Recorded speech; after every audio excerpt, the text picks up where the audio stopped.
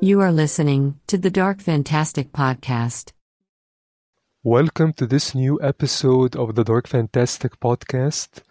This is a very special episode with a very special guest, focusing on a topic that's very near and dear to my heart. So stay tuned and let's begin.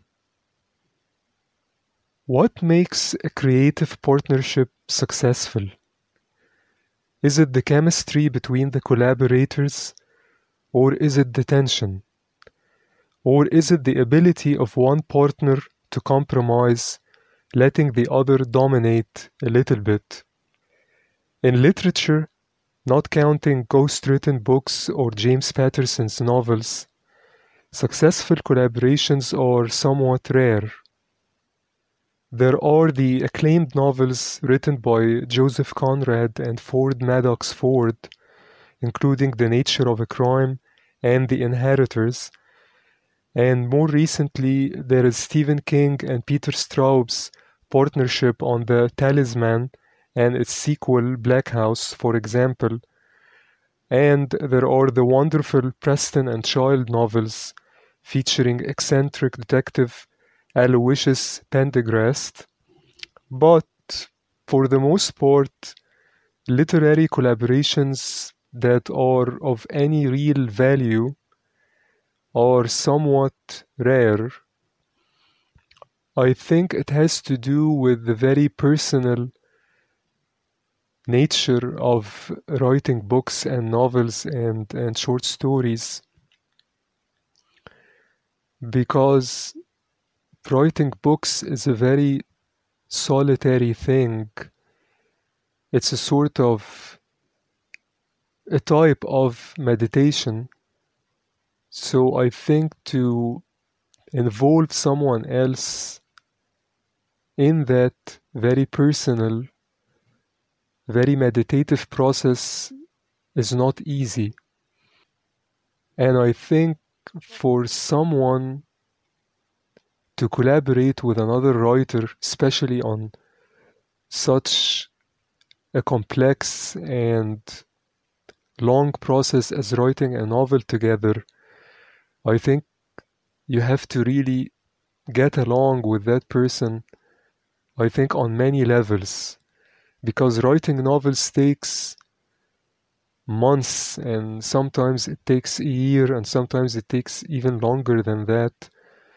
So I imagine that doing that with another person is something similar to a marriage, and you have to agree, I think, on almost everything, at least in regards to creative tastes and creative sensibilities, in order to be able to finish the project without getting into numerous fights and disagreeing on a lot of things.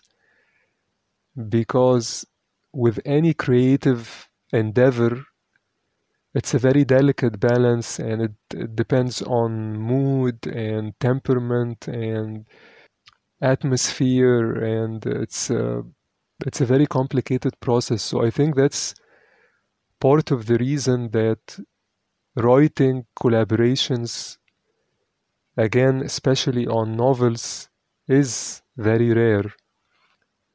And when it takes place successfully, if you go back and read the individual works of each author, you will find that there is a lot in common between them. Like the example I mentioned a couple of minutes ago of the collaborations between Stephen King and Peter Straub, although they are different in some ways, but I think Peter Straub especially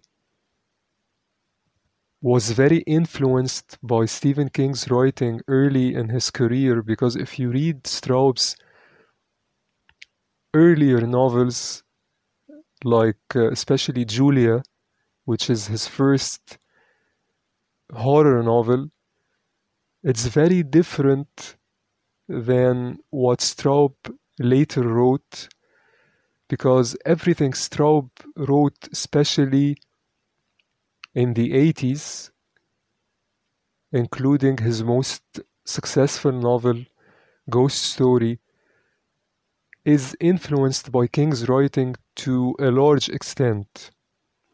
And he has mentioned that he admires Stephen King's writing very, very much, and that it has actually influenced him. So he admits that. So for them to collaborate on such big novels as The Talisman and Black House, I think was somewhat natural. But movies and TV are another matter. Here, collaborations are more common. There is the partnership between Billy Wilder and I.A.L. Diamond, which produced a number of classic films, including Some Like It Hot, The Apartment, and The Private Life of Sherlock Holmes. And there is the troubled partnership between Alfred Hitchcock and David O. Selznick, which resulted in the production of such classics as Rebecca, Spellbound, and one of my favorite Hitchcock movies, Notorious. But it also resulted in such disasters as The Paradine Case, which is arguably Hitchcock's worst film. Which brings me to the most intriguing, to me at least, of all creative partnerships, which is the teaming of David Lynch and Mark Frost, who together created one of the greatest, if not the greatest, TV show of all time, Twin Peaks.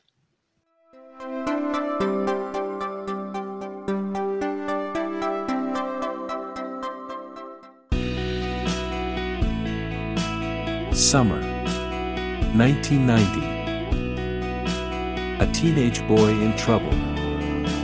An evil that only comes out at night. Only a straight-to VHS movie can save him. From A. Kale, the author of Beware the Night. Bad Dreams. A thrilling horror novel, now available on Amazon. Rated PG-13, for some thematic elements and mild violence.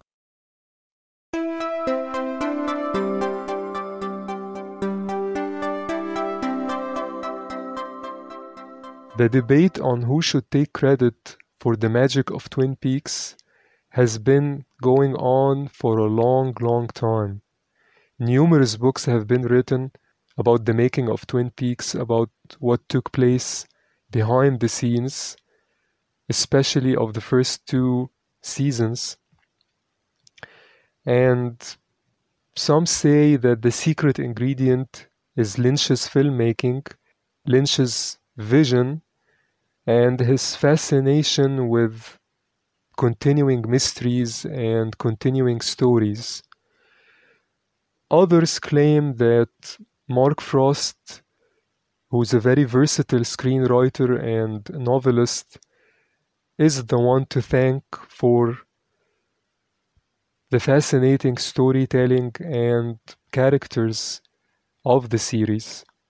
It's a complex question because I think it always gets very impassioned and very subjective answers.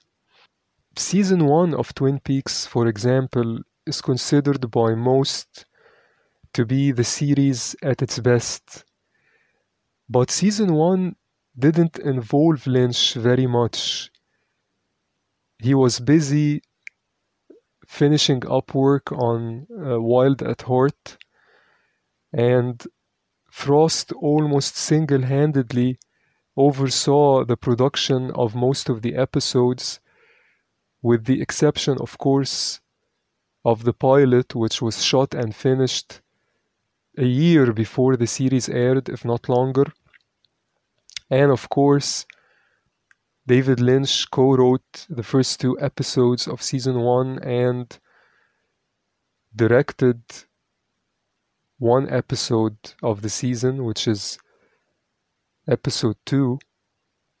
But season 2, which in my opinion had some of the best episodes of the series, especially during the season's first half, heavily involved Lynch. But then it went astray and never recovered when Frost was left to his own devices. That lull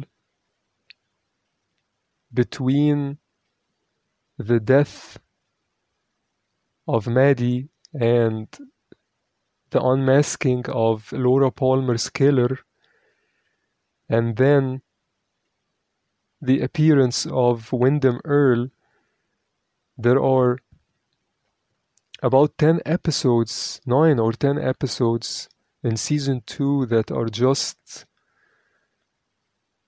subpar. They are just, the writing on these 9 or 10 episodes is way below the level of season 1 and even the best of season 2. So again, it's a complex question because Frost was to a large extent responsible for at least the second half of season 2. So what went wrong and who's responsible? And again, Twin Peaks Fire Walk With Me is pure Lynch with no involvement from Frost whatsoever.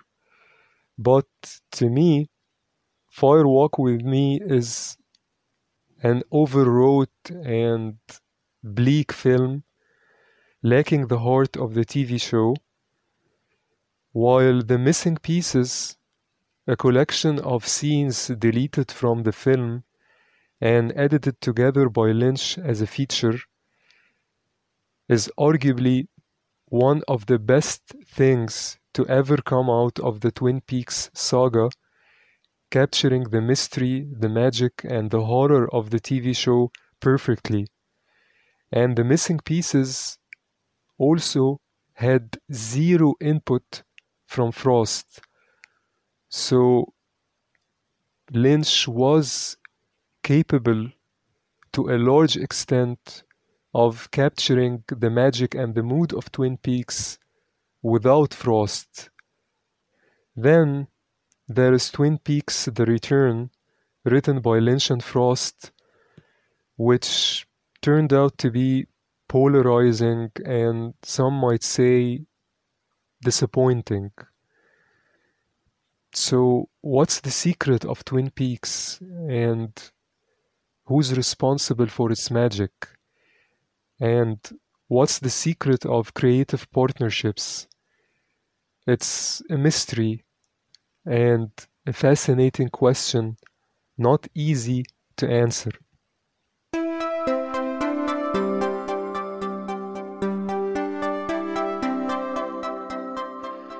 My guest on this episode is an author, publisher, and TV historian. He is one of the founders of Fayetteville Mafia Press, a writer-centric independent publisher dedicated to producing high-quality nonfiction. He is also a recognized authority on Twin Peaks, and his latest book on the show, Conversations with Mark Frost, is out now.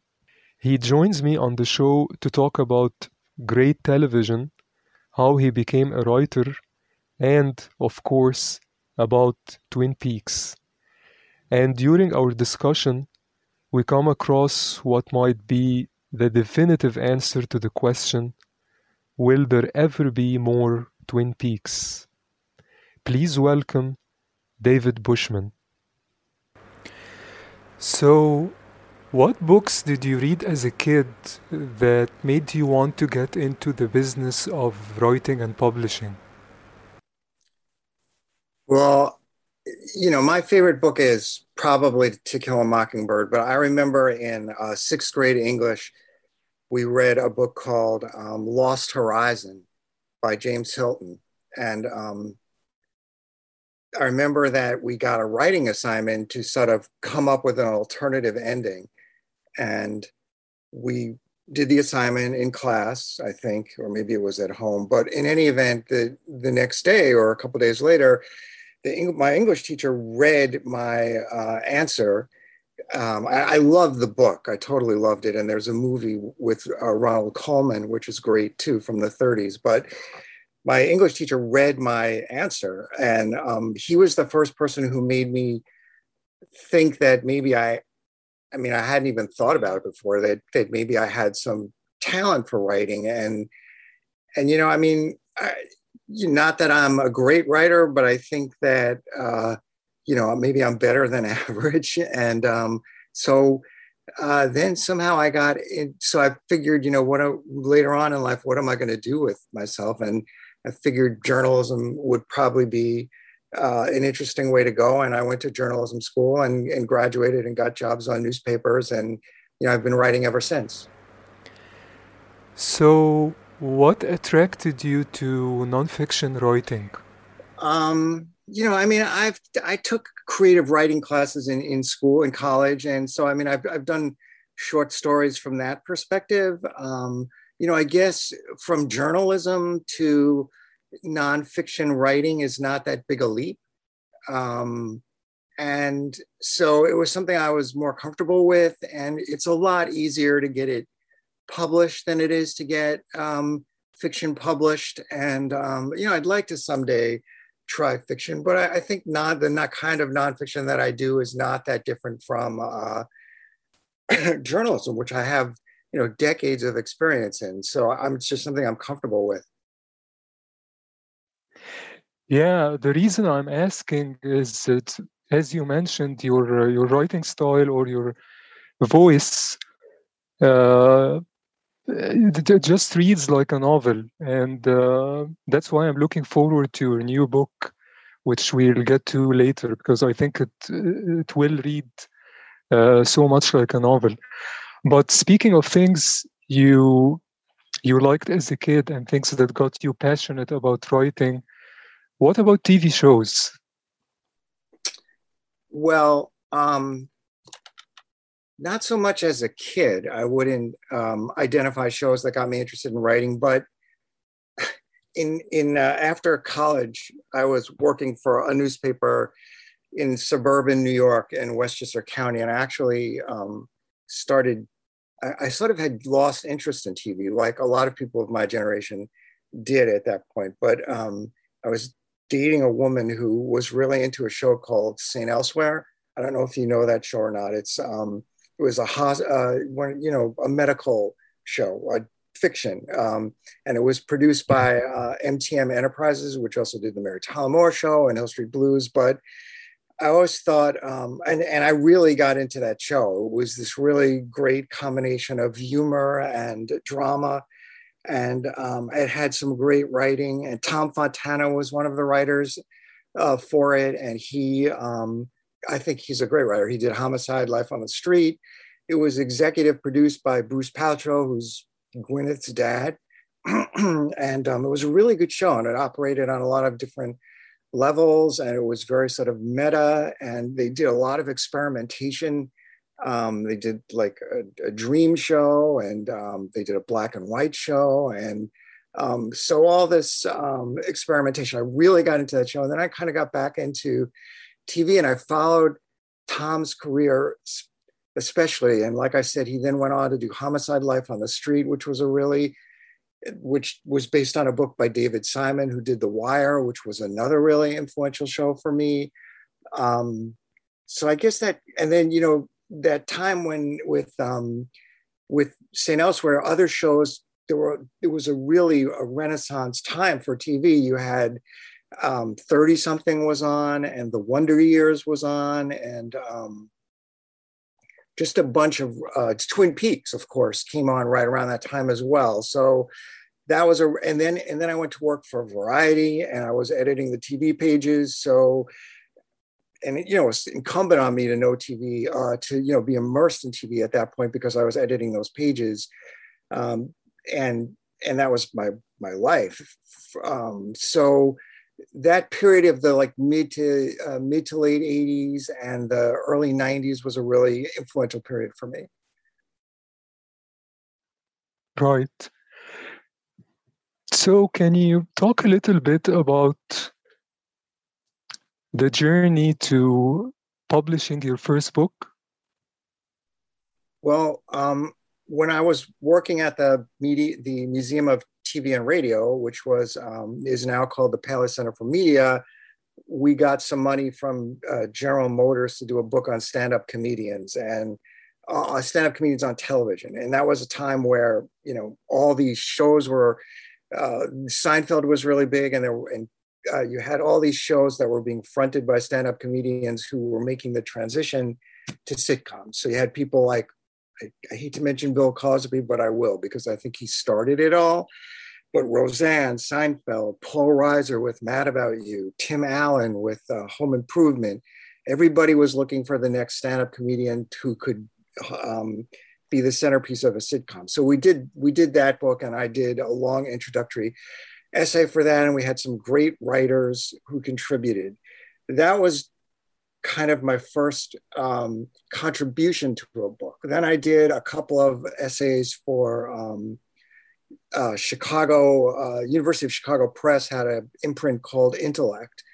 And I did a couple of essays, one for a book on Twin Peaks and one for a book on Buffy the Vampire Slayer. And then I had a colleague at the Paley Center who was writing books for Applause, which was a publisher owned by Hal Leonard. And my friend Arthur Smith and I approached them with a bunch of ideas. The first idea was for superheroes, and they actually accepted that ideas. But then they came back to us and said, we had gotten not very far into it, and they said that their attorneys were afraid that Marvel and DC was very prone to lawsuits. So they said, let's stay away from that. So then they went down our list, and they were looking for other things on our list. And it just so happened to be right around the time, right after Twin Peaks, it was announced that Twin Peaks was coming back, and Twin Peaks had been on our list. So that was how the first book happened. And, it was an interesting experience. But then the second book we did for them, which I think is the better book, because we've got all kinds of interviews in there, and was about Buffy the Vampire Slayer. And then through the Twin Peaks connection, I was listening to different podcasts, one of which was Deer Meadow Radio, which was done by a guy named Mark Givens. And he did when I had done the Twin Peaks book, I had come across the Hazel Drew story. And then Mark, separately from me, had also come across it. And we both were really interested in it. And I reached out to him and said, would you be interested in doing a book on this? And he said yes. And that's how that book started. And then for a long time, I've been wanting to start a publishing company, which is kind of a crazy idea because it's hard. It's, to go up against these majors like Penguin and Macmillan and, Simon and Schuster. It's really hard. But, I actually found, I have tremendous admiration and respect for my partner in our company, Fayetteville Mafia Press, for Scott Ryan, who actually was crazy enough to say yes. And then we've been publishing, we've published about 10 books so far. And, we've got something like 6 books coming out next year. And we've already got books scheduled for the following year as well. So that's kind of taken off. Yeah, that sounds great. I actually just recently learned about the Buffy book, and I'm gonna get a copy of that because I'm also a big fan of Buffy the Vampire Slayer. It was one of my favorite shows as a teenager, basically, or maybe during college. But I'll definitely pick up a copy of that. I think it's also available as an ebook, right? I think so. Yeah. I love that show too. And, I have two daughters, and we've watched it as a family like so many times, but I'm with you. I love that. Of course, Joss Whedon, who created it, is kind of toxic right now, but it doesn't take away from the accomplishments of the show and all the other people who worked on it. How did your fascination with Twin Peaks start? Because reading your books, it seems that you are really you have become an authority on Twin Peaks, and of course you wrote, in my opinion, the most insightful book about Twin Peaks, which is Conversations with Mark Frost, and I'll ask you about that in a minute. But I want to know how it all started for you with Twin Peaks. I know you said that, of course, you were a fan watching it when it aired. But how did you become such a super fan, basically? Yeah, well, I was editing TV copy at Variety in New York when Twin Peaks started. Reports about David Lynch coming to TV were circulating, and I remember those stories about how ABC couldn't decide what to do with it, so we were editing stories about it a lot, and I was definitely a huge fan of David Lynch's movies, which at that point I guess was Eraserhead and Blue Velvet and Dune, which was story unto itself. But so it was exciting news that Lynch was coming to TV, to not just TV but a broadcast network, which was unbelievable. I mean, who could imagine Lynch's stuff playing on broadcast television? Apparently, the executives at ABC couldn't, because they were like hemming and hawing about putting it on, and we would, stories just kept going on and on about like what are they going to do with it, and then so I was interested in it for that reason. I mean, it got all this pre-premiere press, and I was interested in Lynch, and anyway, and then of course I was going to watch it because it was such a big deal, and the pilot blew most people away. It was an amazing pilot, so unlike anything that had been on any kind of TV, cable or network before. And I'm one of these people who didn't. I mean, there is like I think Mark Frost talks about this. There's like this 4 or 5 episode arc in season 2 where it suffers greatly, but then I think it picks up tremendously again when Wyndham Earl comes to town. Of course, it never got the viewers back after that. But I'm one of those people who thinks that, with the exception of like 4 episodes in season 2, that it was really high quality TV all the way through to the end. Unfortunately, almost nobody was watching by that point. They had been preempted because of the Gulf War. They had moved around the dates. They put it on Saturday night, which was a huge mistake. I mean, people who were watching Twin Peaks weren't home on Saturday night. So by the end, it kind of came in with a bang and went out with a whimper, as they say. And, that was my livelihood at that point, was sort of watching TV and trying to understand it and what was going on and trends and things like that. And so I was drawn to it for that reason, and then it was just so good. It's a no-brainer by now. But anyone who's listening to this interview, of course, knows what we're talking about. But the pilot for Twin Peaks, and I don't know if you will agree with me on this, but I love the European version. Yeah. Because that's how I actually found out about Twin Peaks. I was in London, and I found a copy of a VHS copy of the feature. On the box of the tape, they said a new feature film by David Lynch, because that's how it was marketed over there before I think the show aired. So I found this old VHS copy of this pilot, and I didn't know about David Lynch at the time. I hadn't watched Blue Velvet, and so just watching the pilot, especially the European version, was just mind-blowing. I can't imagine how people felt watching something like that on television, because you did see it on TV when it premiered, right? Yeah, 1990. That's really interesting, Ahmed, because you're the first person I've ever talked to whose first viewing of Twin Peaks was the European feature version. That's really interesting. I have never talked to anybody else who had that experience.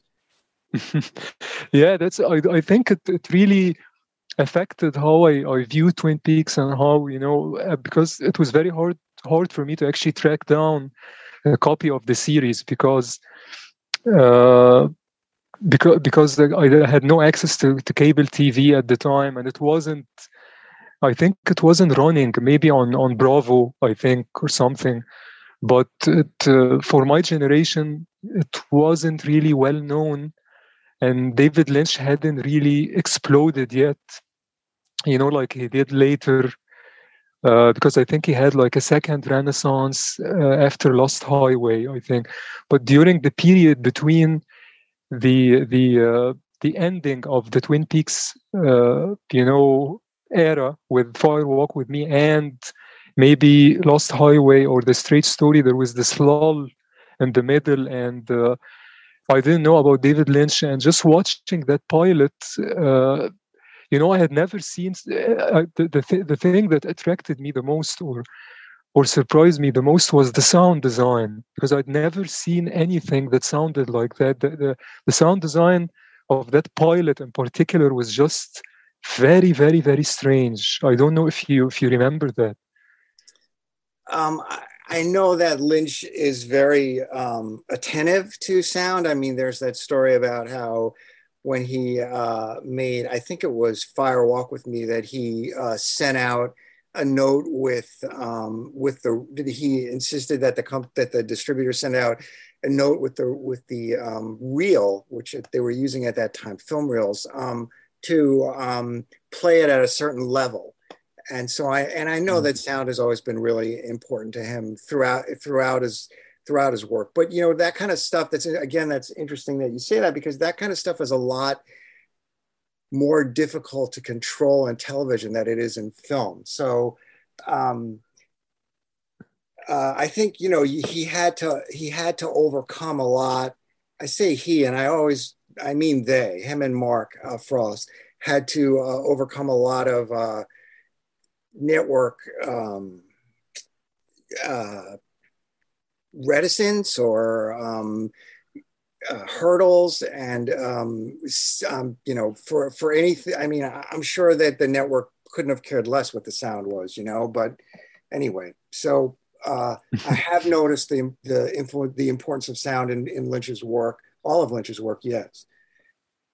Yeah, of course. I was just mentioning the pilot because I think because he basically, because of course when I'm talking about David Lynch, like you just said, I mean Lynch Frost, but Lynch is basically responsible for the technical aspects. I think we at least have to give him that. He has the final say when it comes to the filmmaking, I think, especially on the pilot. But I think the sound design of the pilots especially was a bit different than the sound design on the series, because I think he had total control over the pilot, and he treated it as a feature, so that's why it sounded so unique. But anyway, I think we are sounding too much like fanboys, so I think I'd better get back to the interview. So you write about this in your book, Conversations with Mark Frost, which is a wonderful book. I can't stress how much I love that book. Thank you. But can you talk a little bit about how you finally managed to convince Mark Frost to collaborate with you on this book? Because I think he was always a bit reticent, especially during the airing and after the airing of the final season. He was a bit reticent to talk about what went on, behind the scenes, and how did you actually manage to convince him to do the book, and how was it like working with Mark Frost? So when I was writing the book Twin Peaks FAQ, I really started to think, it really sort of jumped out at me that Mark's contributions to Twin Peaks are, I think, unfairly, I don't want to say overlooked, but not completely valued at the level that they should be. So, I mean, it's, you'd see all these headlines like Lynch is this and Lynch is that, and I think that's a terrible injustice. But I had already spoken to Mark Frost because we reached out to him through his publisher. He wrote those 2 Twin Peaks novels about the Hazel Drew story. So I had established a relationship with him through that. We reached out to the publisher and said, we're writing this book about Hazel Drew. Would Mark be interested in talking to us about that? So we talked to Mark and also his brother Scott, who was a writer for Twin Peaks as well. So I had that relationship with him. And then I reached out to him again and sent him an email and said, I'd really like to do something on your career beyond not just Twin Peaks, but all your work and in all of the different media. And I didn't get any answer from him at first. And then some time went by and I sent him another email and I said, I just wanted to check in and see if you've given this any thought. And he said, his reply was something like, I'm thinking about it. And then a little while after that, I got an email from him and it said, let's do it. I think it was something like that. So then I wound up talking to him about, I'm going to say maybe 15 times, about 15 times over the course of a year. And he was definitely more open about some things than other things. I mean, he didn't really want to interpret Twin Peaks for the readers. He really did want to kind of leave it. It was hard work to get him to comment on some of this, what some stuff meant, because he really didn't want to go there. He really wanted, and I remember having a conversation with him and him saying, well,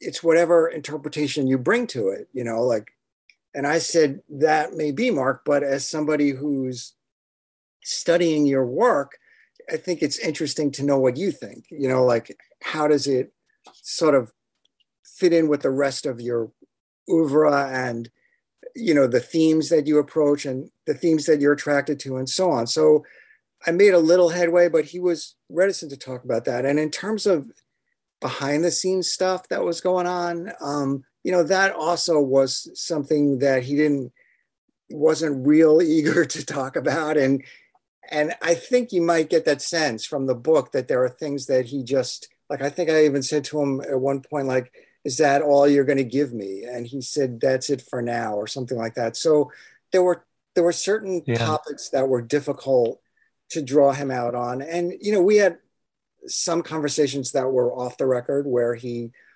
helped me, understand things a little bit better and contextualize them, but he didn't want to go on the record with them. So there was that element as well. But in terms of, by far, Ahmed, Twin Peaks was the hardest thing to get him to talk about. Absolutely. He was, so forthcoming with everything else that we talked about. But, and I think part of that is just that, Twin Peaks is not his alone, and he respects that. He has to, I think he respects that actually more than David Lynch does. That it's a co-production, but so I think he respected, that Lynch doesn't want certain things explained or, stuff like that. So I think that's really where that came from. Yeah, it comes across in the book, definitely. I think the way you structure the book and the way you approach him and the way you phrase the questions, That's why I keep saying that to me, as a huge fan of Twin Peaks and David Lynch's work, and of course Mark Frost's work as well, as a writer and as an author. That's why I keep saying that your book, Conversations with Mark Frost, I think it is the most insightful of all the books written about Twin Peaks, because it's the only book I read about Twin Peaks that actually has the, that has Mark Frost in some sort of an informal, mood, or he's a bit of a confessional mood, I think, a bit, and he says things, although it's as I mentioned earlier, and I wrote a review of your book on my website, and I mentioned in the review that Frost never comes out and criticizes Lynch outright, but he has some very interesting and some might say negative things to say about Lynch and what went wrong with the final season, and why it was a bit, the return, Twin Peaks, the return, why it was a bit divisive, I think, because they seem to have a very interesting relationship. And Harley Payton, has commented on that and has talked about that in many podcasts. But in light of all that and your experience with Frost and your experience in writing the book with him, do you think down the line there will be another collaboration between Lynch and Frost? Well, first of all, let me compliment you on your perceptive skills, because I think you are very accurate in what you just said. So in terms of reading between the lines, I think that was extremely perceptive on your part. Secondly, to answer your last question, I think, as Mark Frost, I think himself has said, never say never, but I do not think so, no.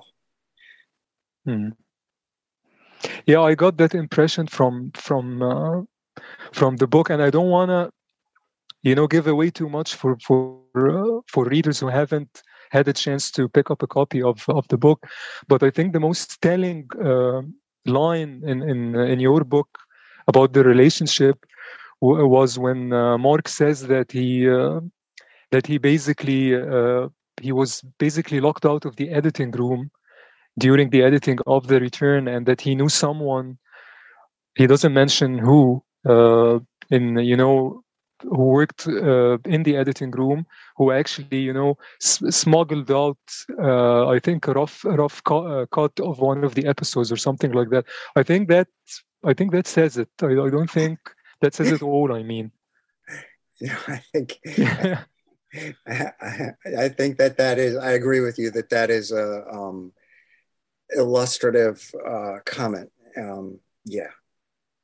Yeah, it's a fascinating book. It's a wonderful read, and I think it's a very good read actually for people who aren't even Twin Peaks fans, because it covers a lot of topics, and I think it's a very valuable book to writers and people who want to know about the writing craft and about how to make it, how to break into Hollywood, especially the TV industry. It's a great book. So you're welcome. I really mean it, because I read so many books, as I said, about Twin Peaks, and there are a lot of good books out there about Twin Peaks, but especially coming out of the Twin Peaks, The Return experience as a fan, I didn't know how I felt about that season, except maybe later when I watched it again. But your book actually, helped me and helped, I think, a lot of fans and a lot of people interested in TV history and the making of great TV shows to understand exactly how the season was shaped. And anyway, how did you feel about The Return? Well, I watching it because I watched it as it aired, and watching it, episode by episode, I have to admit, wasn't a very pleasant experience. every week, spread over 18 episodes, I didn't really get the Twin Peaks vibe out of it. But I later, I think after that, shocking finale, I took a break from watching Twin Peaks for, I think, maybe a year or something. And then I bought the return on DVD, and I watched the whole series and the movie Fire Walk with Me, in sequence. Mm-hmm. And when you watch the whole, saga in sequence, I think it's a different experience. And I think if you do that, I think you like the return more, and you get into it more, and you actually get what Mark Frost, I think, was going for when you do that. And I don't know if my reaction was colored with that second viewing, because between the first and the second viewing of The Return, I read the two books that Frost put out, and I loved the final dossier. I think I think it's a masterpiece. I think it's. I don't want to say it's better than The Return, because that's not fair. But I think The Return is incomplete without the final dossier. Right. That's my opinion. Right. I don't know if you agree with that. I like both books too. I mean, I have not watched The Return since it aired. So I think it's kind of unfair for me in a way to comment on it, because I really should go back and revisit. I mean, obviously I was blown away by what was a Part 8 and everything. Are you a Wes Anderson fan at all?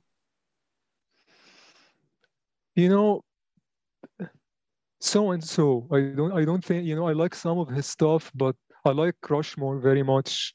But some of his later stuff, I think, was too self-indulgent. But I respect him as a filmmaker. He's definitely, a singular filmmaker for sure. It's interesting that you said, I sort of make this analogy sometimes between Lynch and Wes Anderson, and that I just saw The French Dispatch. I don't know if you saw that. And I think that, and again, I've only seen it once, so I don't know. But to me, The French Dispatch is a movie that I have great admiration for, but Royal Tenenbaums is a movie that I love. I think there's a distinction there, and I sort of sometimes feel that way about what Lynch does. And I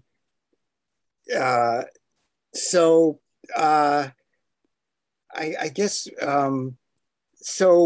I think the two novels, there was stuff in the final dossier that I probably would have preferred not to know. Like, I'm not one of those people who needed to know what happened to Donna or whatever. I didn't need to go there. But there was stuff in the two books that, I thought was great. And then there was maybe some stuff that I thought, I think Mark said he did it because he felt like fans deserve to know what happened to these characters. I wouldn't put myself in that camp that I needed to know what happened. I mean, and Donna was, so many people hated Donna, but I really liked her. I didn't need to know what happened to her. But I do think, as trite and as it is, that in many ways, Mark brought the heart and David brought the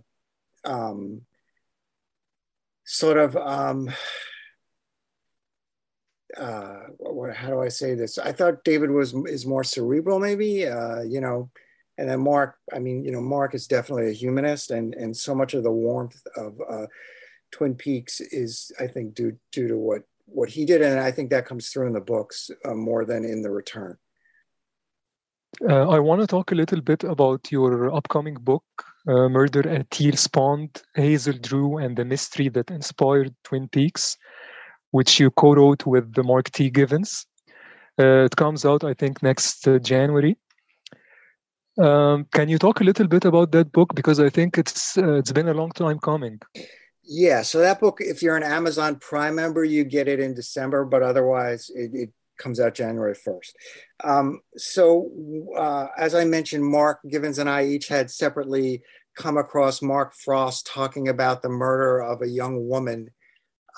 He called her Hazel Gray, and he just said it was upstate New York, where his grandmother had a summer home, and he and Scott, and later, I guess, Lindsay, their sister, would go visit the grandmother every summer. And that's all I really knew. That's all we really knew about it at that point. And we couldn't find, I couldn't find a Hazel Gray when I was writing the Twin Peaks FAQ book, but I did find a Hazel Drew. And I did mention at the time that in the book, I think I said he must have been talking about Hazel Drew in Troy and Sand Lake, New York. And that was all I had time to do with it at that point, but I sort of stored it in the back of my head that I wanted to do more about it. And that's when I reached out to Mark Givens, and we spent like 6 years researching it. And the story is basically this, that this 20-year-old woman named Hazel Drew, who was a housekeeper in Troy, and she worked for 3 different households. Each of the men in the household were, as it turned out, were extremely powerful people in Troy. One was the city treasurer, another was city engineer, and the third was a very wealthy coal manufacturer who ran. Two of the 3 ran for mayor, but 2 of the 3 held public office, and so she came from these very modest, poor country family, and then she wound up working in 3 of the most powerful households in Troy. And on July 11th, 1908, her body was found by some campers in a pond up in the woods of Sand Lake, New York, a hamlet called Taborton Mountain. And she had been struck with some instrument to the back of her head, and died before. She didn't drown. She died and then was thrown into the water. That's what the autopsies revealed. And they never found the killer. So Mark and I wanted to go back, and this was one of two stories that influenced Mark when he was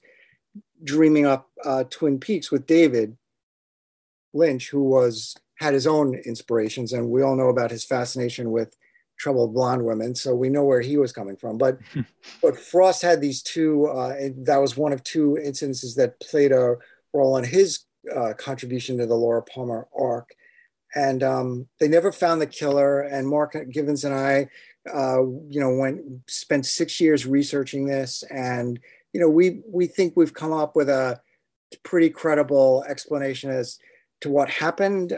It's interesting because we've gotten reviews in the trade press so far, and Publishers Weekly and Book List, and they both thankfully were very positive reviews, but they both said whether you buy their explanation or not. So I think it's pretty believable, but of course there's no smoking gun. It's 113 years old, the murder. So we didn't have any DNA to work with or any witnesses to talk to or anything like that, but I think we present a pretty credible scenario. I think Mark Frost wrote the introduction to the book, right? He did, Ahmed. He did write the introduction to it, and it's really good. I mean, he's such a good writer, and he did write the introduction. I also wanted to mention, we were talking about fiction before. The first version of this book that Mark Givens and I wrote, was pretty journalistic.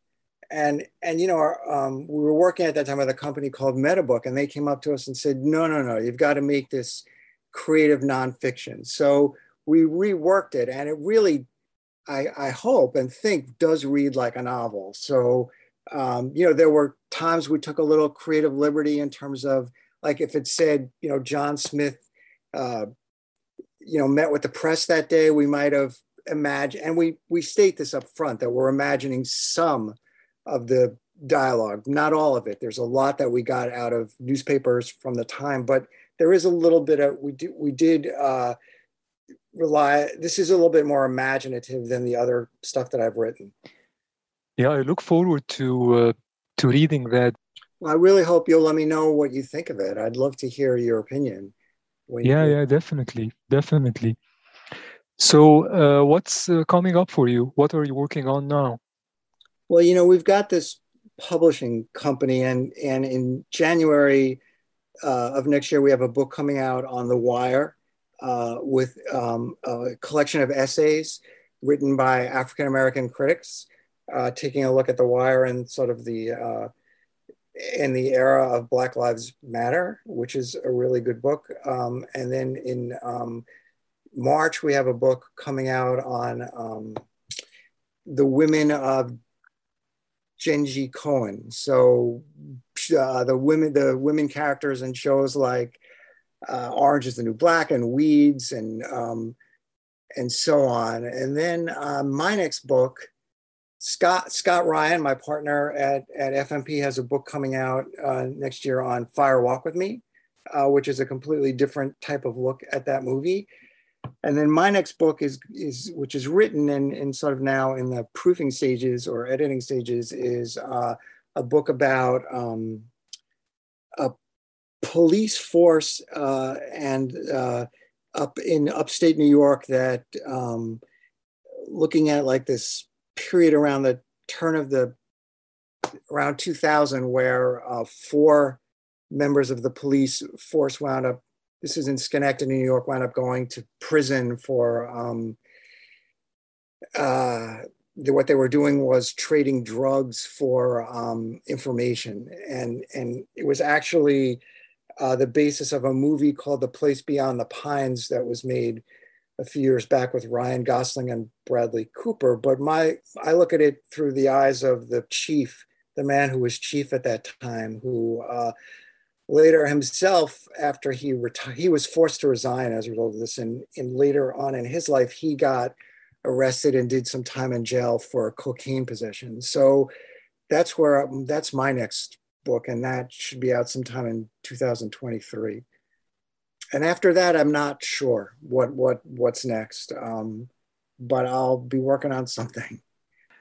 Well, I'll definitely look out for all these books, and I'll check out your press as well, and see all the books that have been published by your press.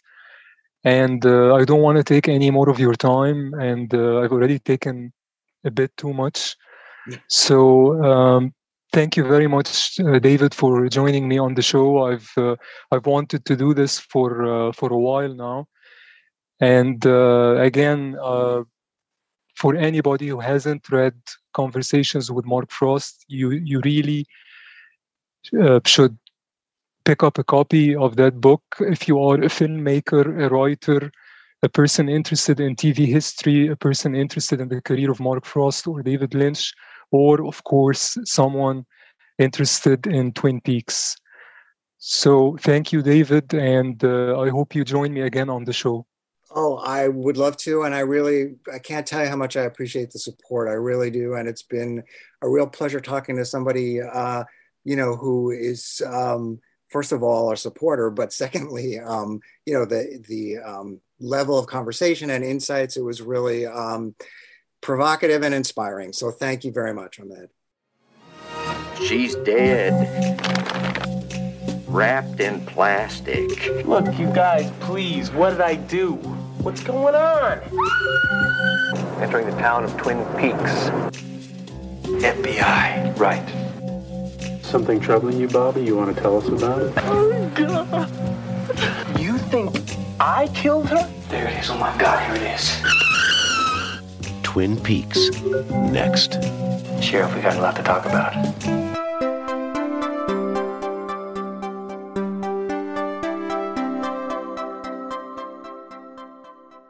I'd like to end this episode with a poem by Edgar Allan Poe. It's called Annabel Lee, and this version is read by Ed Good and is taken from the LibriVox website, and you can download this poem and many other poems, stories, and novels from the website. And thanks for listening to this episode of the Dark Fantastic Podcast. And please join me again soon. It was many a year ago, in a kingdom by the sea, that a maiden there lived whom you may know by the name of Annabel Lee. And this maiden, she lived with no other thought than to love and be loved by me. I was a child, and she was a child, in this kingdom by the sea.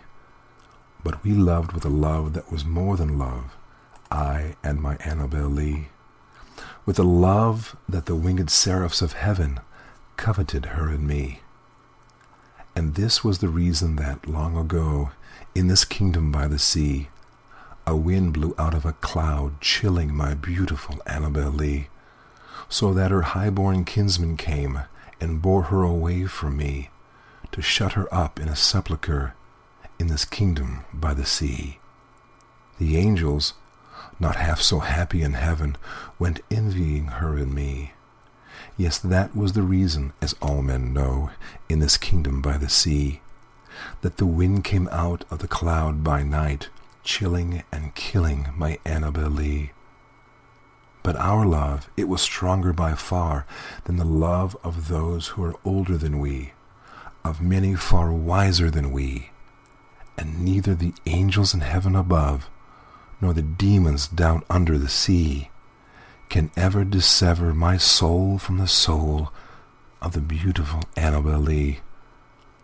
For the moon never beams without bringing me dreams of my beautiful Annabel Lee, and the stars never rise, but I feel the bright eyes of the beautiful Annabel Lee.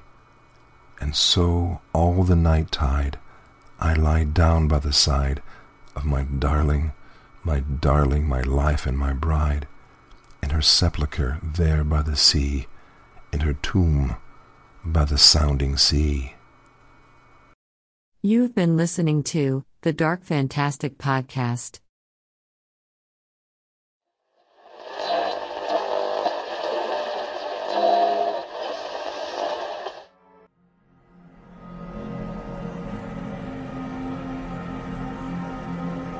Flashes in the dark. Tiny stories. Vast dimensions.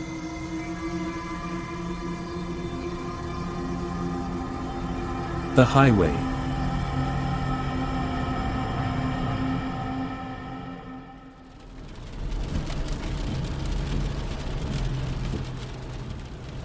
The car sped down the dark highway. Not too fast, but fast enough. He wanted to leave it all behind. The town, the mystery, the girl he thought he loved. He gripped the steering wheel. He put some pressure on the brake pedal. Should he go back? Should he go deeper? Did he really want to know? Or was it better to remember her the way he did now? Beautiful, pure, kind. Before the blood ran down the sand, and she was lost to him forever. He stopped the car. The road ahead was dark. The way back was darker.